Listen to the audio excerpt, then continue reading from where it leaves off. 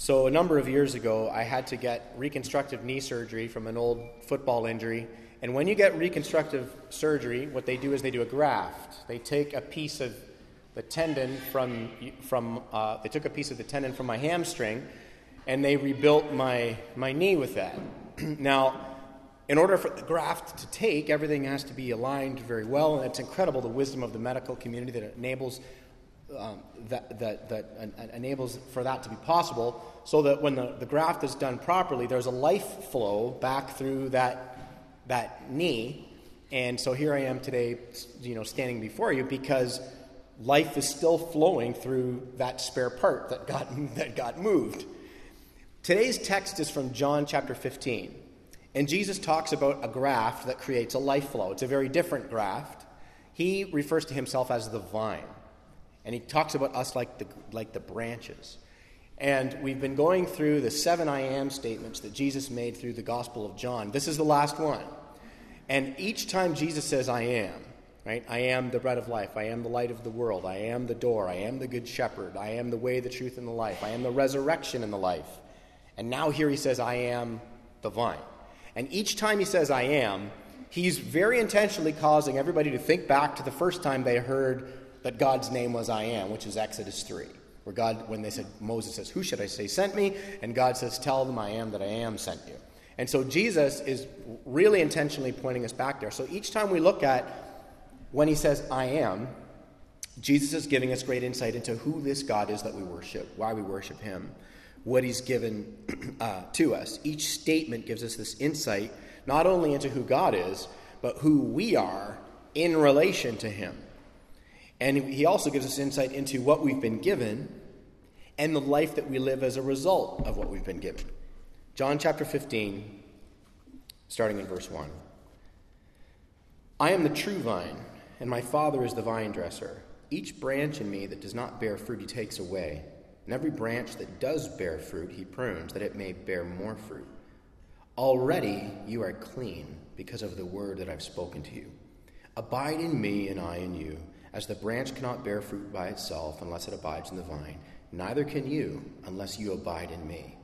I am the vine, you are the branches. Whoever abides in me and I in him, he it is that bears much fruit, for apart from me you can do nothing. If anyone does not abide in me, he is thrown away like a branch and withers, and the branches are gathered and thrown into the fire and burned. If you abide in me and my words abide in you, ask whatever you wish, and it will be done for you. By this my Father is glorified, that you bear much fruit, and so prove to be my disciples. As the Father has loved me, so have I loved you. Abide in my love. If you keep my commandments, you will abide in my love, just as I have kept my Father's commandments and abide in his love. These things I've spoken to you, that my joy may be in you, and that your joy may be full. This is my commandment, that you love one another, as I have loved you. Greater love has no one than this, and someone lay down his life for his friends. You're my friends if you do what I command you. No longer do I call you servants, for the servant does not know what his master is doing. But I have called you friends, for all that I have heard from my Father I have made known to you. You did not choose me, but I chose you and appointed you, that you should go and bear fruit, and that your fruit should abide, and that whatever you ask the Father in my name, he may give it to you. These things I command you, so that you will love one another. This is God's word. Now, I want you to notice how Jesus talks about this relationship that we have with him. He announces, I'm the vine, and he goes on to explain that if he is the vine, then that has incredible implications. 2 implications. Kids, if you look down at your notes, you'll see them there. Okay, the first thing this teaches us is that he gave something to you, and the second thing is he's doing something in you. Both, of course, are by grace. Now, if you're new to church or you're exploring Christian faith, and you're new to the gospel, this is critical to understand, and the reason is because it separates Christian faith from all other kind of world systems and world religions, because Jesus starts this whole thing out by saying, I'm the vine, which means if you're connected to me, I'm doing something in you and I'm doing something through you. And that's the opposite of how world religion works, because the way that most world religions, all world religions work, is there is a system of salvation. You are saved by your progress. So if you do this and do this and do this and do this, then Allah is happy with you. If you do this and do this and do this and do this, right, then Jehovah is happy with you. If you do this and do this and do this and do this, then you are absorbed into the Brahman, or you are, or you escape the cycle of constant reincarnation, and you now become this, ethereal spirit in the universe. Every world religion, if you break them down, you've got a sage or a guru or a teacher saying these are the steps. But in Christian faith, and we have to start here, or else the rest of it isn't going to make sense. Because Jesus said some strong things, and we read them later, right? He's saying, if you do this, then you're my friends, and if you do that. So if we don't understand this, the rest of it isn't going to make any sense to us. So right here, what we find, right at the beginning, is that we are not saved by our progress. We're saved by Christ's perfection. We're not saved by system. We're saved by Christ the Savior. He's the vine. So Jesus is demonstrating this, so there's a whole flow to the teaching. And if you read that passage again, you're going to notice it flows like this. First you're united, and then you're pruned, and then you're nourished, and then you bear fruit. And that's the flow. But all religious systems kind of flip it around, where it's like, bear fruit, and if you bear enough fruit, then you'll be united. And if you keep on bearing fruit, you'll stay united. That's the opposite of what Jesus just taught. That's the opposite of this flow. That's not the gospel. So this is the flow of how it comes to us from Christ. So here's today's sermon in a sentence. We're united to Christ because his grace saved us. Our hearts are being pruned and nourished by Christ because his grace is continually renewing us. And we minister the gospel of Christ because his grace empowers us. And that's the flow of this text. So in the beginning few verses, Jesus talks about this pruning. And you can't graft anything unless you clean it and prune it and prepare it. I started out with that story about my knee. They didn't just go snip, snip, sew it on here. There's a lot of preparing to make sure that the life flow works. And Jesus says, I'm the vine, you're the branches. And it's only after a branch is cleaned and pruned that it can actually be grafted. Now, I don't have a green thumb, I don't understand this, so I had to research it. And here's how grafts work. If you were to try and graft a branch to a vine, then there's a specific technique, and you can't just duct tape it, kids. If you had, you know how kids like to put seeds in cups. Have any of you kids ever done this? And you try and kind of grow a plant by the window. If you were to try and graft something on, you can't just take some tape and stick it on and go, it'll probably work. There's something in the branch and there's something in the stalk called vascular cambium tissue. And that vascular cambium tissue has to be aligned. And if it isn't, the graft won't work. And so if the graft doesn't work, then there's no life flow, there's no nutrients, and the branch dies. So Jesus says, I'm the vine, you're the branches. Now you need to take note in how you, the branch, got united to the vine. Who did that? Who aligned that? How did that happen? In verse 3, and this is so critical for us to understand, in verse 3, Jesus, before he gets on, because there's continual pruning in our life, and I'm going to get to that in a minute, but Jesus says in verse 3, you are already clean because of the word that I spoke to you. So before he gets to any of the imperatives, this is what you're to do, this is how you're to live, this is the result of the life flow, he says, you are already clean because of the word that I spoke to you. And in the Greek, this already clean is hamias katharoi.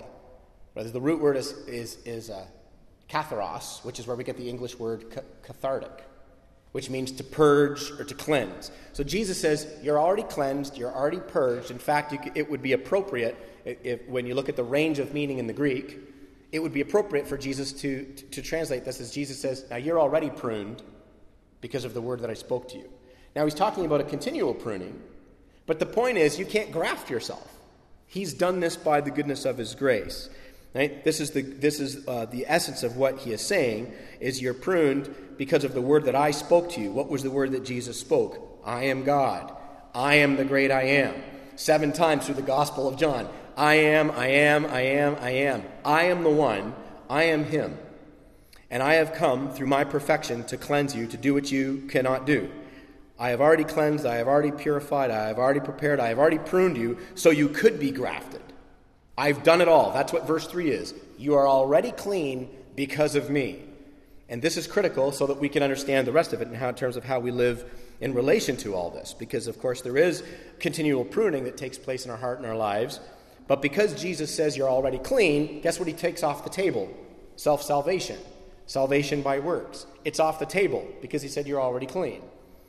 It's so powerful. It's amazing. So the means by which you're brought into the Christian faith are the same means by which you live out the Christian faith. It's all by grace, front to back.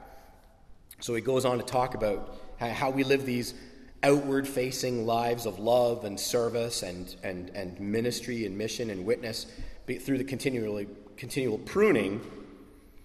But what verse 3 encourages us in is that he's not expecting you to reach deep down inside yourself, transform yourself, regenerate yourself into a selfless, loving person willing to give their life away. Do you remember how the flow of the text goes? He goes from this pruning, and then he's talking about greater love has no one than this, to lay down his life for his friends. And he's calling his disciples, you and me, by extension, to live an outward-facing life. He's calling us to a life of ministry and of grace and of giving our life away and being generous. But none of that is possible if we have to dig down deep inside ourselves and somehow self-generate that fruit. And Jesus says that is not the way that it works. You cannot do that. You will not do that. That is what I am doing in you by my grace. And so it's profound because he is describing the fruit that is gradually but inevitably being produced in your hearts because you're abiding in him. And he is selfless, and he is loving, and he is willing to give his life away. And that life, church, is in a constant flow into your heart because he has grafted you to himself by his grace. This is the good news as this text unfolds, right? In other words, united to Christ means, kids, if you look down in your notes, this is the sentence I gave you.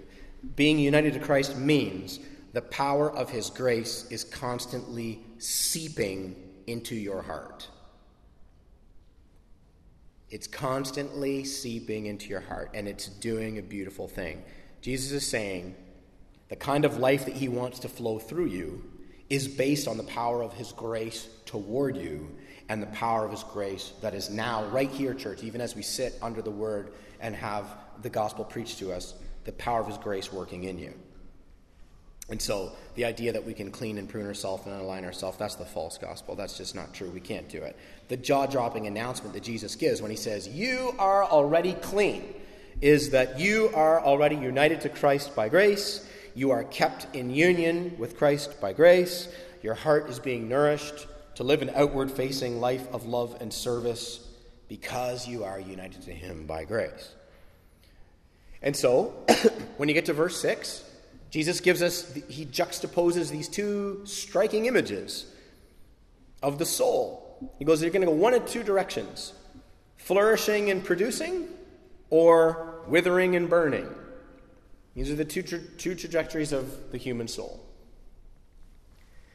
And what's interesting about this flourishing and producing, or withering and burning, is that Jesus doesn't teach that the soul flourishes or withers on the basis of what you're doing.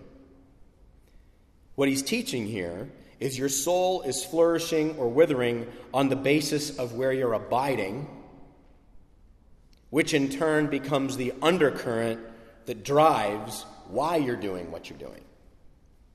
For example, you can, on the surface, all of our actions can look the same. And I think the popular opinion or the cultural conversation about God is it's like, do good things and God's happy with you and you go to heaven. Do bad things and God gets angry with you and he sends you to hell. Which if that were true, which it isn't, then what's saving you are the things that you're doing. Do you see that? Do good things, you go to heaven. Do bad things, you go to hell. What saves you? Do things. So what Jesus is saying is, no, underneath the thing you're doing is where your heart is abiding in. And that is actually the undercurrent for everything you're doing. For example, you can care for others because your soul is abiding in Christ and you truly care for others. Or you can care for others because you find rest in being seen as a good person and you're doing it out of guilt or you're doing it out of obligation. Right? How many of you ever had family members who it's like, they will go over and above and make themselves a martyr to help out, but they make sure everybody knows they're a martyr, and they make you feel guilty for not being a martyr, right? But on the surface, so it's like, oh, well, are they giving of their time and energy? Yeah, they are, but underneath it, where's their heart abiding? You see, so it's not the things that we're doing. And of course, and I know, and I should say this, there are immoral, detrimental, devastating things that can be done. So I'm not giving a free pass to sin. I'm not giving a free pass to darkness or oppression or injustice or any of these things. Of course, there are things we can do that hurt others, right? But what I'm talking about is underneath all of it, though, there are things we can do that look the same for the church, for you. You're not in this room likely running off and doing something that's 100% contrary to God's word. Likely, okay? Now, the education or career or business pursuits we can do from a position of rest and abiding in Christ, and so we're using all our gifts and the glory to make the city flourish. But we can also pursue all those things because our soul is abiding and looking intelligent and successful. And so on the surface it looks the same, but underneath it. Or we can give our time away, our talent away, our finances away because we're abiding in Christ and we're generous. Or we can do all of those things because we want to be seen as a good person. Or we can come to church on Sunday because our heart is abiding in Christ and we truly love him. Or we can come to church on Sunday because our heart is abiding in being seen like we're a good person. And so we should punch the clock, because if we miss too many Sundays, somebody's going to start to wonder where we are. And we wouldn't want that.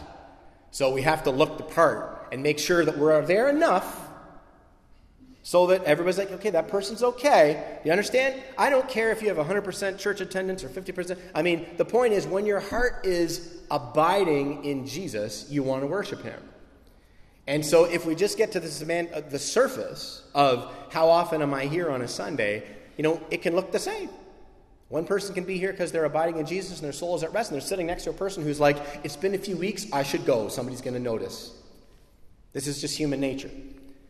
It's the abiding. So the soul flourishes when we worship Christ, when we turn to him for strength and peace and rest. But the soul withers when we worship something or someone else, and we turn to that thing for strength and peace and rest. And hence Jesus gives the introductory of that. It says either flourishing or burning. This is the words of Jesus. This is how he says, this is how it plays out.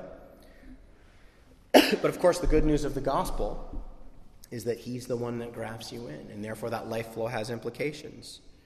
And so it's this context of abiding in him and loving him and having his grace seep into our heart. This is the context for verse 7 when Jesus says, ask whatever you will and it will be done. Now imagine if you omit everything that I've said up to this point and you just cherry pick that verse out. And you just go, hey man, the Bible says, ask whatever you will, and it will be done. Okay? Well, we're definitely going to misunderstand it. We're definitely going to misapply it. In 1940, Disney put a movie out called Pinocchio. Have any of the kids seen this? Any of the big kids seen this? 1940's Pinocchio. And in it, there's this point where Jiminy Cricket comes out and he sings this song. When you wish upon a star, makes no difference who you are, anything your heart desires will come to you. Is that what Jesus is saying here? Is this like what Jesus said and what Jiminy Cricket said are the same thing? Right? That's how to interpret the Bible. Just anything your heart... Jesus seemed to say it. Look, it just says it right there. Yeah, but when we go into the context, he's like, the grace of Christ is seeping into your heart. Which means you don't make yourself more like Jesus. Jesus makes you more like Jesus. Which means there's a recalibration going on here. There's things that are going to drop away that you're going to stop loving, and there's other things that you're going to start loving. There's this beautiful renewal because of what his grace is doing, and it's in that context that he says, ask what you will and it'll be done.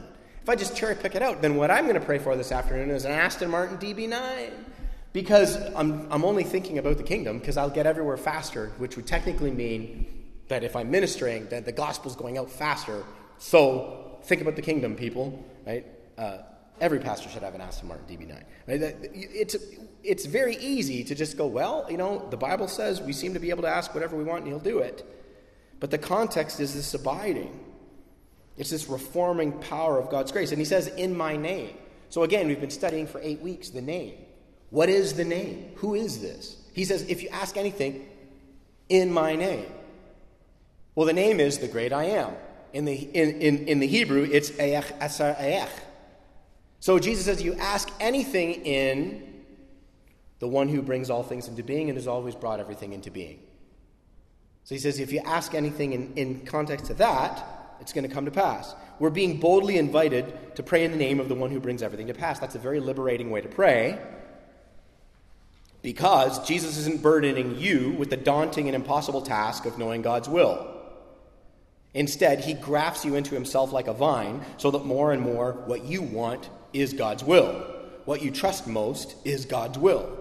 What you believe is the best in every situation is God's will. So you ask boldly in his name for God to do his will in prayer, in every situation. And this is the tremendous gift. This is the liberating way of praying. When Jesus taught the model prayer in Matthew 6, and we pray it every week, he says we pray, your will be done on earth as it is in heaven. Jesus isn't mixing it up here. Okay, I know I said your will be done on earth, but now I'm saying you ask anything you will. Ask your will and he'll do it. He'll endorse your will. Jesus isn't like mixing it up here. It's still his will. Here's the thing I know in my life is that when the idea of praying your will be done seems like it's going to result in a divine disappointment, I know I'm not abiding. I need to stop, repent, rest, recalibrate. Oh, God, help me. Because in this situation, if I just pray and say, oh, God, this is what I would ask, would you do this, but may your will be done. If I somehow think that saying may your will be done jinxes the prayer because now I'm not in faith, praying your will be done is the prayer of faith. Not praying your will be done is not a prayer of faith. It's a prayer of presumption. You're presuming to know the will of God. He's united you to the vine so that as his grace seeps into your heart, increasingly we want what he wants. So that when we have those moments of prayer, we're like, I don't even know where to begin and what to pray, we can confidently pray, oh God, may your will be done. And we can find tremendous rest in that. And so the passage goes on to give us more great news in verses 8 and 9, where he says, it's by this the Father is glorified, that we bear much fruit and we prove ourselves to be his disciples. And the good news here is that the bearing of the fruit is the result of what he's done. He's not burdening us to bear the fruit, because you want to know something? Branches, in and of themselves, are incapable of bearing fruit. And he says, I'm the vine, you're the branch. The fruit, the result, the outward-facing life of love that you're to be living is not a result of you doing more and trying harder. It's going to be a result of your part in this whole equation is abiding. It's the subject of the whole text. It's the abiding, it's the stopping, it's the resting, it's the meditating, it's the praying, it's the worshiping, it's passive. Your relationship toward God, because he has united you to the vine, is passive, which is why the text flows to a horizontal way of relating to everybody around you, this church and this city, is very active. But it's liberating and free, because we're not burdened to bear the fruit.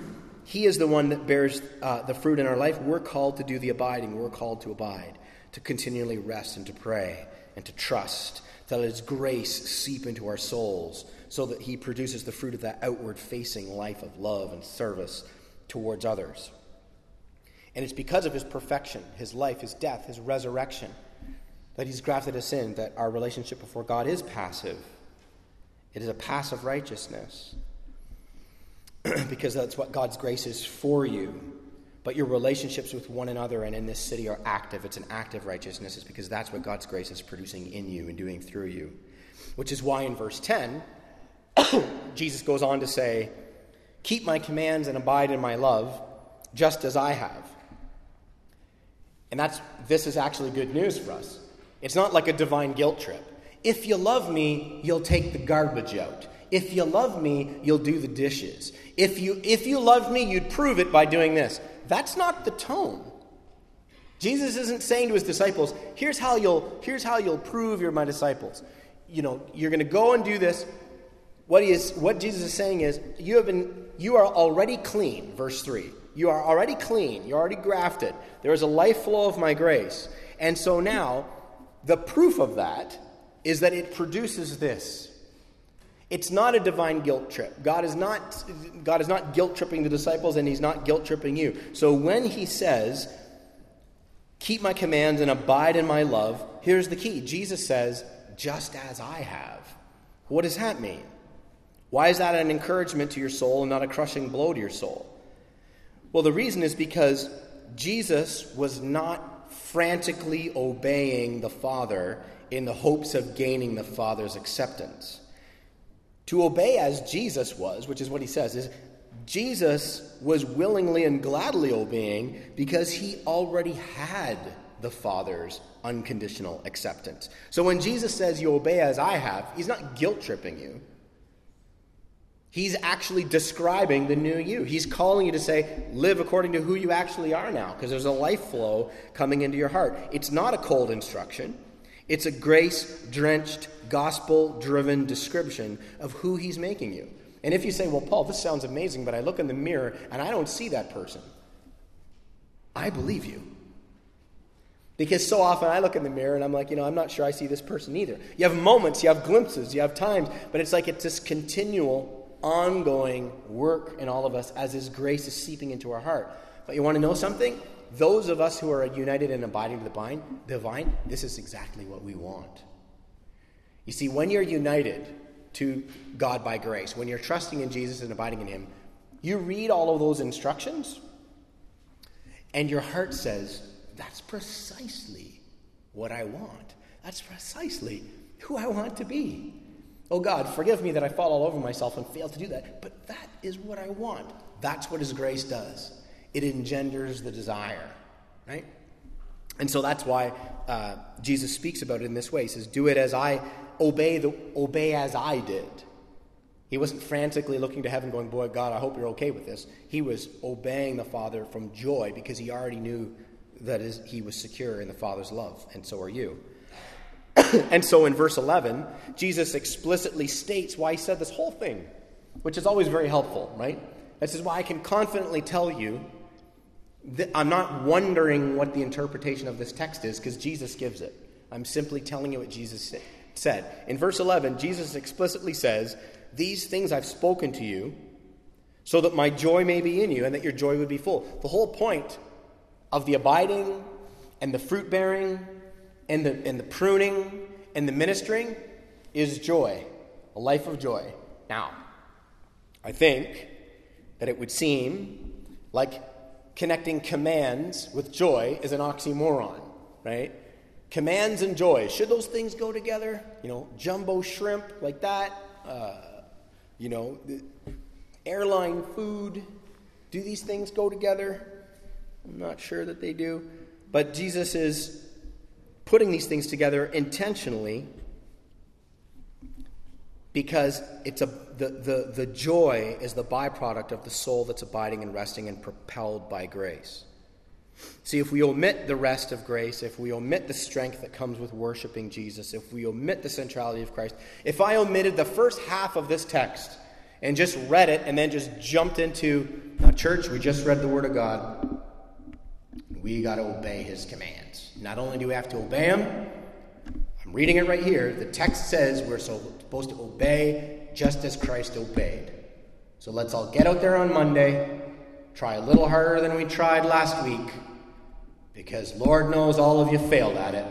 7 for 7. Nobody went 7 days this week perfectly loving and trusting in God, and nobody went 7 days this week perfectly loving and trusting their neighbor. So let's all roll our sleeves up. Do you understand? If you omit that life flow, you're left with this crushing, dead religion that puts you on a treadmill with no off switch, sucking the joy out of your soul, like entering a marathon with no finish line.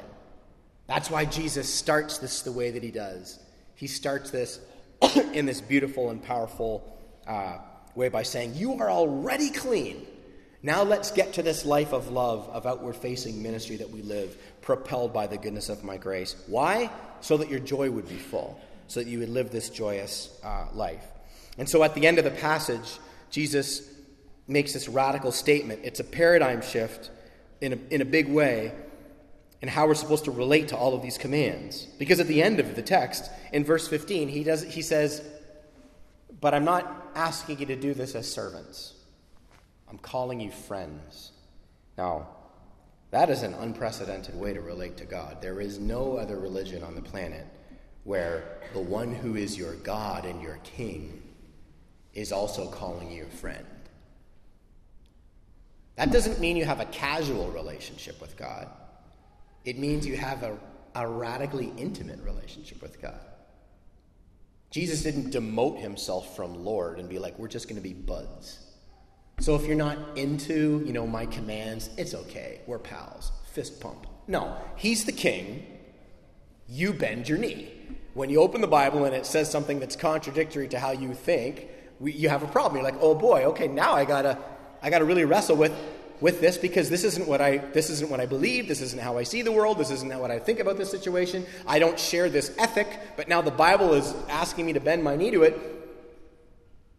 If you're not grafted to the vine and there's not grace seeping into your heart, guess what? You're not going to want to do it, and the whole Bible is irrelevant anyways. But if you are united to Christ, if you are united and grafted to the vine, Jesus says you are already clean, which means my grace is already doing its work, which means you will bend your knee to the Lord of the universe, who is your king, but yet you're going to do it with such joy and gladness in your heart because you're not some sort of servant that he's just commanding around. You're a friend. There's this intimacy. There's this beautiful love that we see. He calls you friend. The sole purpose of a vine is to bear fruit, and loving one another is not just a command for you. It's a gracious description of the renewed you. And so, church, may we live outward-facing lives of love and service toward one another here in this community. May we live outward-facing lives of love and service in this city, at work, on campus, when you go to school, in our community. May God do it, because the same grace that rescued us is pruning us. We don't prune each other. We're not the pruners. God is the one that does the pruning.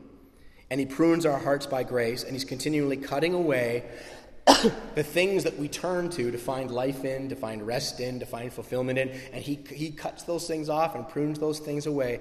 Why? So that there can be joy, so that it can be full, so that we can rest, so that we can minister the goodness of his grace. It's gradual. Sometimes it's imperceptible, but church, it is inevitable. This is the good news of the gospel, of not only what God's grace is for you, but what God's grace is doing in you. Let's pray.